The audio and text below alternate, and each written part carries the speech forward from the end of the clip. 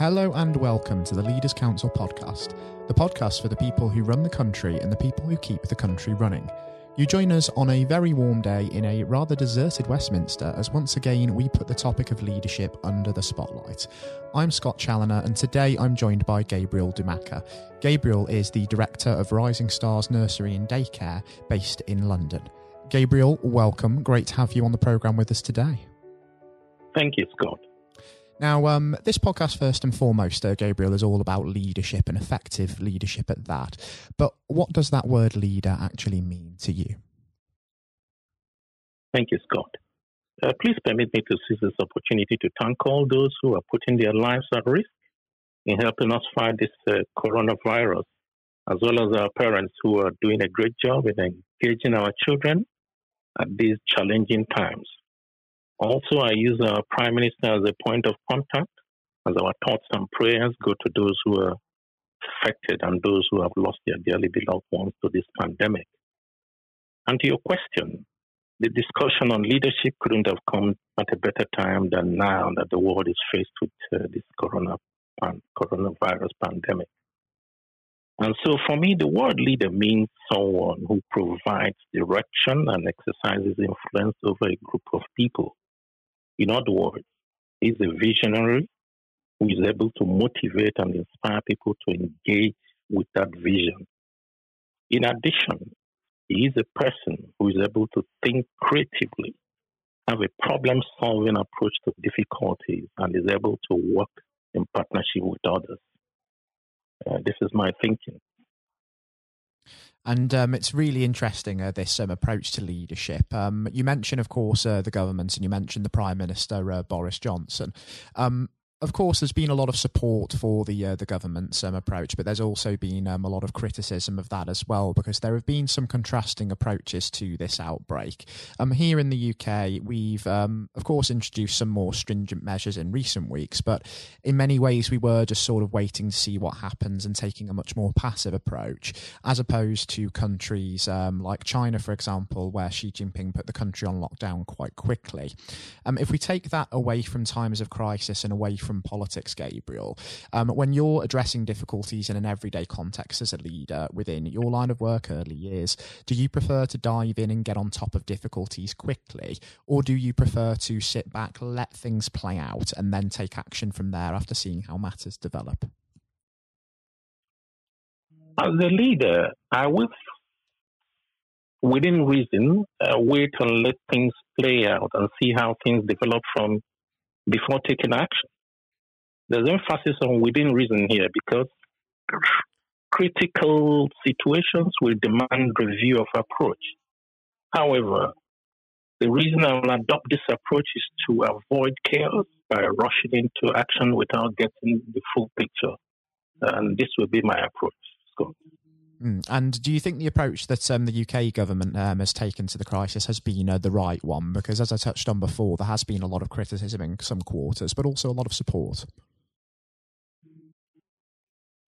I think it is fair to say, in the light of the challenge we are faced by this pandemic, that the government has continued to do its best to contain as well as minimize the spread of this deadly virus. The approach has been calm, calculated, and collaborative, and I'm very proud of our leadership in this country. About the criticisms to the government's approach, that the people of this country have been very reasonable, I must say. Don't forget that the world has never seen a pandemic in this magnitude, and the criticism can only serve as checks and balances that continually challenge our leadership to aggressively tackle the spread of this deadly virus as well as find a cure. Absolutely. And given that there is so much criticism of leadership as well, do you think that leadership is as celebrated as much as it should be in this country and given the credit that it deserves? Well, an ideal situation will be where leadership is celebrated as much as it should in this country. However, if you ask anyone in a leadership position, they will tell you that your priority as a leader is not to try and create popularity for yourself. In other words, it's the policies you pursue as well as your other attributes such as being able to inspire others, having a great vision, a clear vision, thinking creatively, having a problem solving approach to difficulties, among other things. That is what makes a great leader. And so I think in this country, leadership is celebrated and not worshipped. And the country, or the people of this country are great, in the way they criticize, but it's very constructive in that the criticisms are within reason. That's what I think. Certainly see where you're coming from there, Gabriel. Did you always imagine that you would become a leader one day and embrace the challenges of leadership and the challenges of this crisis yourself as well? Scott, I think in my own case, I am exceptionally lucky with my upbringing as a child. And growing up, I have been greatly impacted by mentors that have positive influence on my life. As such, I have always desired a leadership opportunity where other people can benefit from my own attributes and skills. And so in my leadership position in early years education, I am armed with the knowledge that I represent the sector where the foundation of tomorrow's great minds and leaders are being developed and nourished. So my core responsibility becomes to work with my team to achieve the goals set by the Department of Education in the statutory framework for early years foundation stage. And this is what sets out the standard for learning, development, and care of children from birth to 5.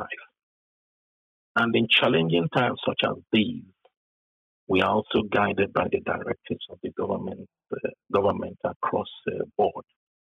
So this is me, and this is how I will approach things. And as I said, I'm lucky. I had a very good upbringing, which gave me a good foundation to be able to deal with issues and challenges arising in my position. It's really interesting. You talk about your upbringing there as being an influence on your leadership approach. Are there any specific individuals or experiences that may have also had an influence on your approach to leadership as well? Well, quite a good number of them, but I'll take one from when I was a young adult. One individual among a few that influenced my own leadership approach is Nelson Mandela of South Africa. He was a great visionary, selfless, positive, and well-focused on goals, and he has a mission beyond himself. And this is very vital in any leadership position, especially in early years education, because these children that we are supporting their learning are learning and development now. They are our tomorrow's leader. They are the hope of this country. So it is very, very important that we lay a very good foundation by supporting, early learning in the manner that we are doing now. Certainly a lot to ponder there. You're quite right in saying that, Gabriel, but also a sterling example there mentioned in Nelson Mandela as well. I am conscious of running out of time, but before we do wrap things up, do give me an idea of what you imagine the next year will hold for yourself, for Rising Stars, and what you really hope to achieve in that time, particularly through COVID-19 and coming out of the other side. Yes, the next 12 months post-COVID-19 is very exciting, because Rising Stars Nursery and Daycare launched their nursery scholarship scheme in February, which was well attended by parents and carers in our community and other dignitaries, including our two local MPs in our borough. The idea of the scholarship scheme is to supplement the government's funded hours to families in order to give more children the opportunity to access early years education. We are presently liaising with early years education in our borough to work out the logistics of the scholarship. The vision is very huge, and we are already getting inquiries from other boroughs. Once this is ready, we intend to roll it out to as many children as possible in this country. And that's exactly what is keeping us busy and excited hoping that this issue of coronavirus will quickly get behind us and we get spring into action. It certainly sounds as if the future is bright despite all of the uncertainty, and let's hope that that really does come to fruition over the next few months as we navigate this outbreak. Gabriel, I have to say it's been an absolute pleasure having you on the programme, and it would be great to see just how these hopes are borne out over the next few months. Thank you so much for taking the time to come on and speak with me today. Thank you, Scott. It's been fantastic. Coming up next on the programme, I'll be handing over to Jonathan White for his exclusive interview with England's 1966 Football World Cup hero, Sir Geoff Hurst. As well as scoring over 200 league goals for the likes of West Ham United and Stoke City, Sir Geoff remains the only man to this day to score a hat-trick in the final of a World Cup, following his treble in England's 4-2 win over West Germany at the Old Wembley 54 years ago. I hope you enjoy listening just as much as Jonathan enjoyed speaking to Sir Geoff, and that is coming up now. We're now joined, though, by former England footballer and still the only man to score a hat-trick in a World Cup final, Sir Geoff Hurst. Thank you very much for coming on today. You're welcome. You're welcome. Good afternoon. And perhaps I should start and get it over and done with. I know you must be bored with it, and you've probably been asked 1,000 times. But when you got out for a duck playing for Essex, Geoff, what was going through your head at the time? Well, of course, that's not one of the most asked questions I get. Oh, there are one or two people who are very familiar who do Google me, who realise that I did score nothing for Essex. My only game for Essex first team when we played against Lancashire in Liverpool, a place called Egbert in Liverpool. Many, many years ago, 1962, I think that was. So I didn't, I didn't really feel it at the time. It was lucky to be playing, I guess. There were one or two injuries. But the problem that I had was really messing about between the two sports. That was very detrimental to me over that period of time, being stuck between the two sports. And I think for those that don't know, there's another world that might exist where Sir Geoff Hurst was a first-class cricketer and not perhaps a footballer. But whether it's business or cricket or football, obviously the importance of leadership, it can't be understated, no matter what form that comes in. When you were at West Ham, Geoff, and when Ron Greenwood first came along, he made obviously some pretty radical changes. Was this a man that genuinely inspired confidence the first time you'd meet him? Absolutely. I mean, he was simply a fantastic coach or teacher, if you like, of football. And the quite always mentioned when we talk about Ron Greenwood, Harry Redknapp, who was played under him and has been very successful as a player and a manager over many, many, many years. He's come across many coaches, of course, and managers during his time over 50 years, I guess. He would still say that Ron Greenwood is the best coach he'd worked with. So you're very fortunate. I think you think you're lucky when you come across, if you have a great teacher at school and a great coach as we had in Ron Greenwood, and of course a great manager in Sir Alf Ramsey. So to come across people like that of that calibre can have a huge influence on your career, of course, and then your life, and that's quite purely the case. Absolutely. And in those early days at West Ham, with a manager like Ron there, it's also important to have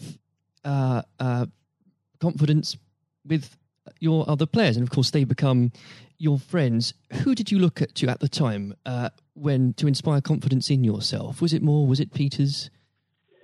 I think probably. Well, I was very fortunate to play with the calibre of the players I did. Again, extremely fortunate to play with the captain of England and West Ham and Martin Peters, who was a fantastic player. And as far as Martin's concerned, I think sometimes he didn't quite get the recognition he deserved. What a wonderful player he was. In terms of inspiring confidence, I always probably say that the biggest influence for me, I guess, would be the captain, Bobby Moore. Although he was only about 8 months older than me, he graduated through the system probably 3 or 4 years earlier. He played for England in 62, 4 years before the final when I played. And so he was more, looked upon him more as a senior player, if you like, not as a guy with the same age group as me. And I looked at how he trained, how he acted, how he behaved, and how he played. And so he would say, I would also say he was a big influence on me. One thing I would say about leadership, what I do understand clearly in all walks of life, leadership is at the top, is absolutely vital for a business, a football team, in any walk of life to be successful. And it's quite evident. I was in the motor trade for a long time as well, selling car warranties to car dealerships. And you could almost tell when you walked into the business, many of the car dealerships, you could almost tell from the moment you walked in by initial reaction, people came and welcomed you, that the business was well run or conversely not well run at all. And so I understand the value and quality of leadership. And that's why I'm very fortunate to be involved in my career in those early days with two great leaders in Ron Greenwood and Alf Ramsey. Absolutely. And since you've already brought him up, Jeff, I think it'd be remiss not to go a little bit further with that. But obviously, after at West Ham, your playing came to the attention of Sir Alf Ramsey. Now, there's a man I'm sure when you walked into a room, you knew who was in charge. When it came to managing that England team, what was his style like, Jeff?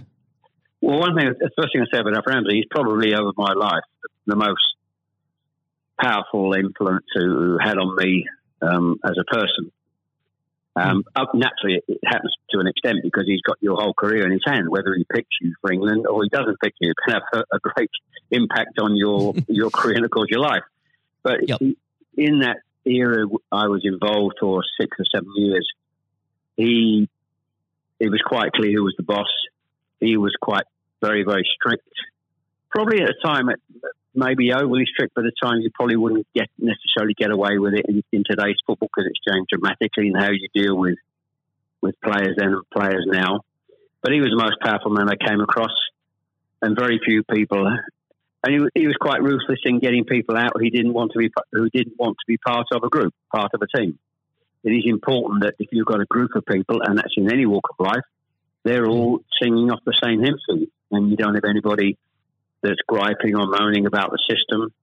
And if you've got people like that in your organisation, one thing I have learned, and I've taken it on in my life, my family, you've got somebody in the group that doesn't want to be part of it, you get them out. And Alf, I think, was quite ruthless with that in his staff. And I think that's one of the most serious things I think I've learned over a long period of time. And is there, do you think, a specific moment, I'm sure there's probably dozens, but is there a specific moment, Jeff, you could perhaps pick right now that did show those qualities in Sir Alf so sharply? Yes, I think for me, certainly, I think there are instances of players who you thought would be in the team or certainly in the squad, and surprising they were not. There was no necessary reason for it, but looking back, I do think perhaps they were people that Alf didn't think wanted to be part of a group. So that's for me. In terms of my personal view, I think that it looked prior to the World Cup that I was going to be playing in it. Only a few games before I was playing, and I played with Jimmy Greaves in the game against Yugoslavia only a couple of months before the final. And it looked at that stage as if I was going to be playing in the team. But in a couple of more friendly games before the final in Poland and Norway, I think, and Denmark, I played 2 of the 4 games, and I probably didn't quite replicate my form that I'd been showing at West Ham and in the early couple of games for England. And he left me out in the first game of the World Cup against Uruguay. He started off with Jimmy Greaves and Roger Hunt. So I had an impact of thinking at that stage I looked like I was going to play, and didn't start because of just a lack of form. I didn't play quite well enough to justify my position. And somewhat fortuitously, I only got back in the team because of a nasty gash to shin on Jimmy Greaves' leg. And I think what you've said there, Jeff, actually does sum that up really well. And more than that, whilst it's important to have that someone in charge with those qualities, it's almost useless if there isn't a strong and unified team behind them. And there really must have been moments, maybe there weren't, but let us know, in that 66 competition, the prolonged pressure on all of you, the weight of a nation, did it get to you? Oh, not for me personally, no. I think, and I don't, not for me, not for a second. I think I was just happy to be involved in the squad initially. Not at all. You're not aware of the magnitude of the occasion, really, looking back out. So I never really felt, people talk about pressure a lot and it's there, and players talk about it in life. I didn't really necessarily feel any great pressure during the time I was there. And what is also important to say about Alf Ramsey, the people he left behind that were left in the squad after he moved one or two players out, the squad were a bunch of very hard-nosed, professional, top-quality people. And that was, again, the leadership that Al showed. He got people in together that were very, very strong personally. And I think that was part of the success we had. We were I always describe our group as hard-nosed professionals. We have some great players, but overall they were great hard-nosed professional players. And great quality people who we've kept in contact with, over the years. And Jeff, I've got to ask, and I'm not making this up, I've genuinely heard that people do ask you whether or not you realise there were people on the pitch at that moment. I imagine you were busy on something else. Well, I did some theatre shows last year. They've gone fairly well, and we're going to do a series of theatre shows, in fact, starting this week, over the next 2 or 3 months. And at the end of the theatre shows, we have about 20 minutes where we allow the people in the audience to ask questions. And I won't mention both. They're too long to talk about both questions. The other one's a really stupid one. It's too long for me to tell you. It's absolutely ridiculous. But the other ridiculous question I get asked, did I realise there were people on the pitch? And of course, I jokingly say, yes, I was just about to shoot to score the goal. And I looked round, put my foot on the ball, and looked round for a little while and said, oh dear, there are 6 or 7 people running on the pitch. So I've been asked that once at one of the theatre shows.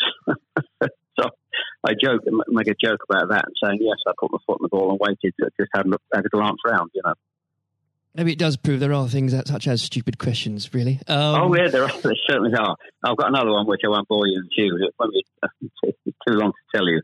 I was in a Jersey or Channel Line, Jersey or Guernsey 2 or 3 years ago, and most stupid, irrelevant questions, absolutely nothing to do with football whatsoever, which was absolutely. But I can use that now because it is quite funny. Well, maybe another time then. But we. Well, you want me? I can tell you if you want. You got time? I can tell you if you want. Jeff, go on. I think it would be silly if I said no at this point. Okay, so I was doing at a dinner in the Channel Lines, 300 or 400 people, black tie dinner, guest of honour. On this occasion, I was speaking for about 20 minutes, then allowing questions from the audience at the end of the evening. And there was usual football questions, and then all of a sudden I heard somebody at the back who asked a question. I didn't quite hear what he said. He didn't have the microphone with him, so I said, I didn't hear what he said. Can you please give this chap the microphone so I can hear clearly what he said? So the chap had the mic, and he said, when a turtle loses its shell, is it naked or is it homeless? Right.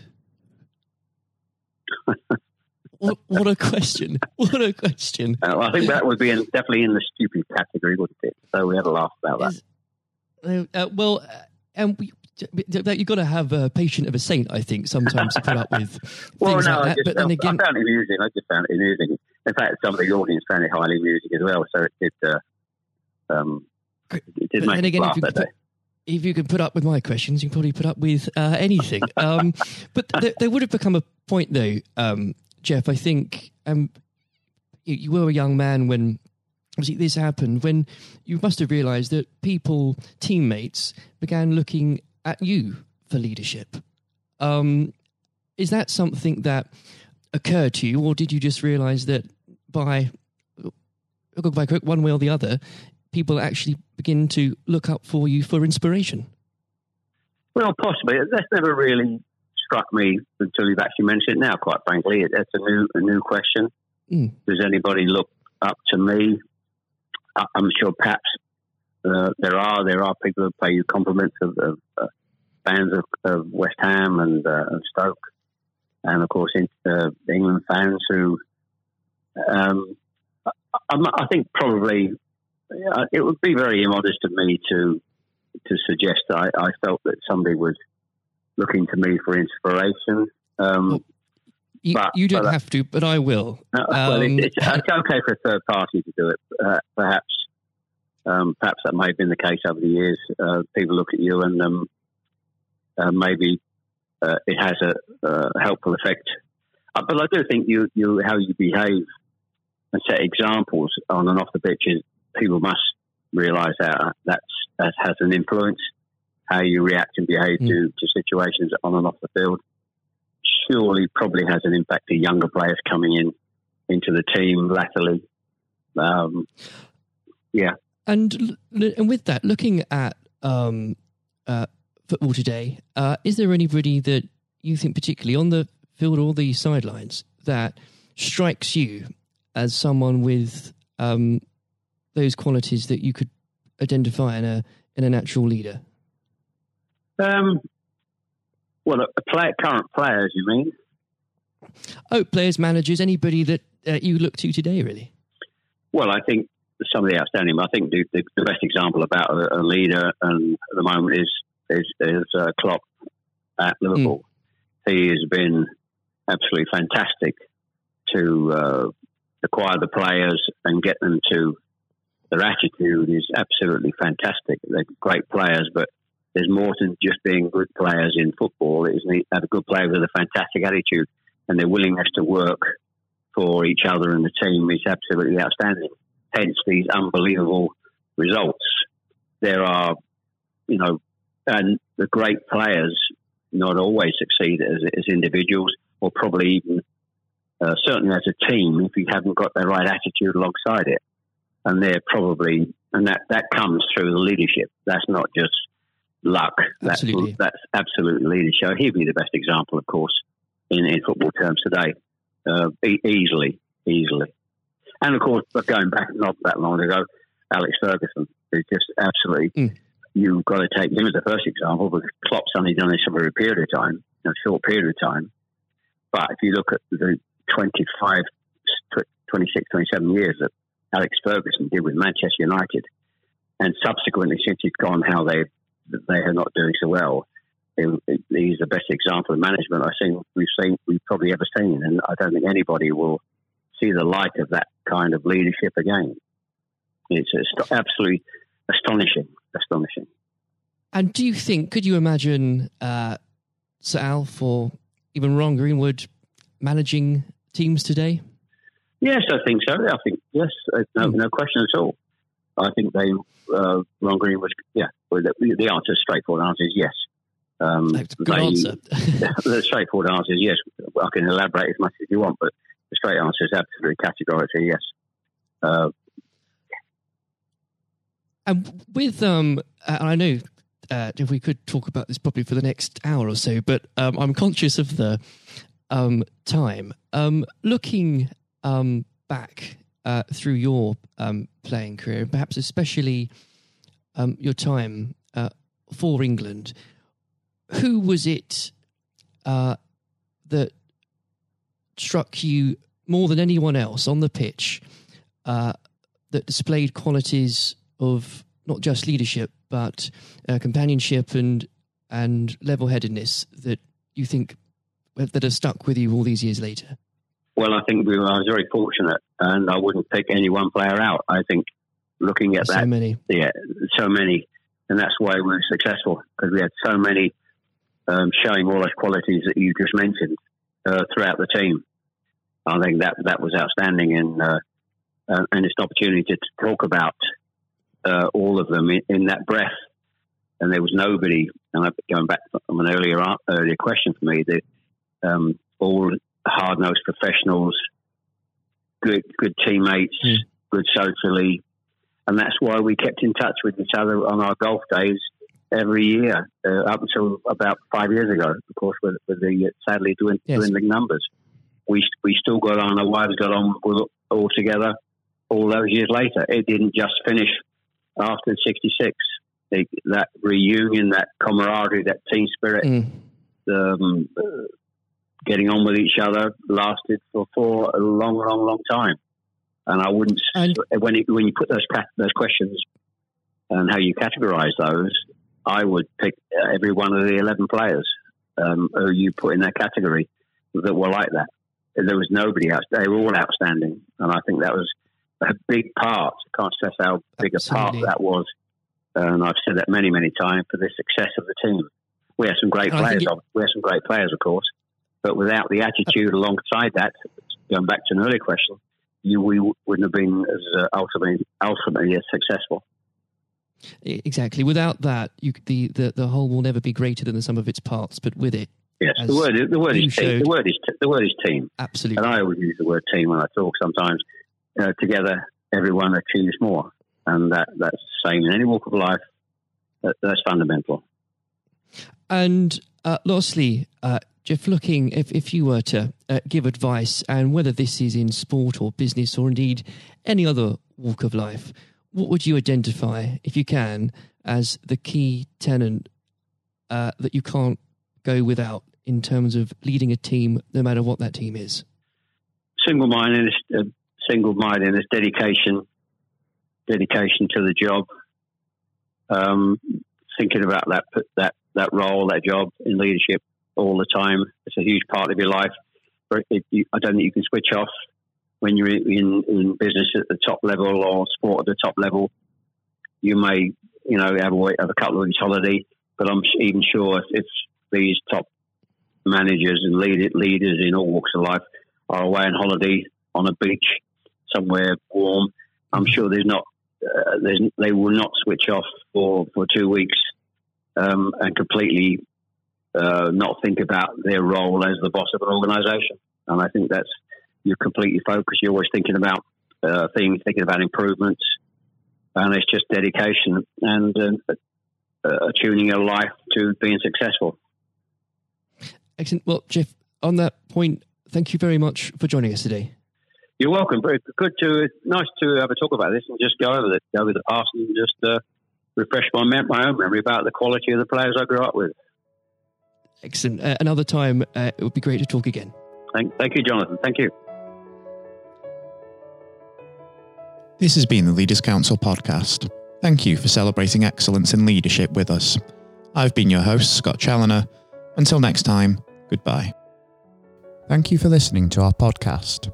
The views expressed within the podcast do not reflect the views of the Leaders Council of Great Britain and Northern Ireland, its parent company or subsidiaries, members of staff, or other guests of any other person therein associated.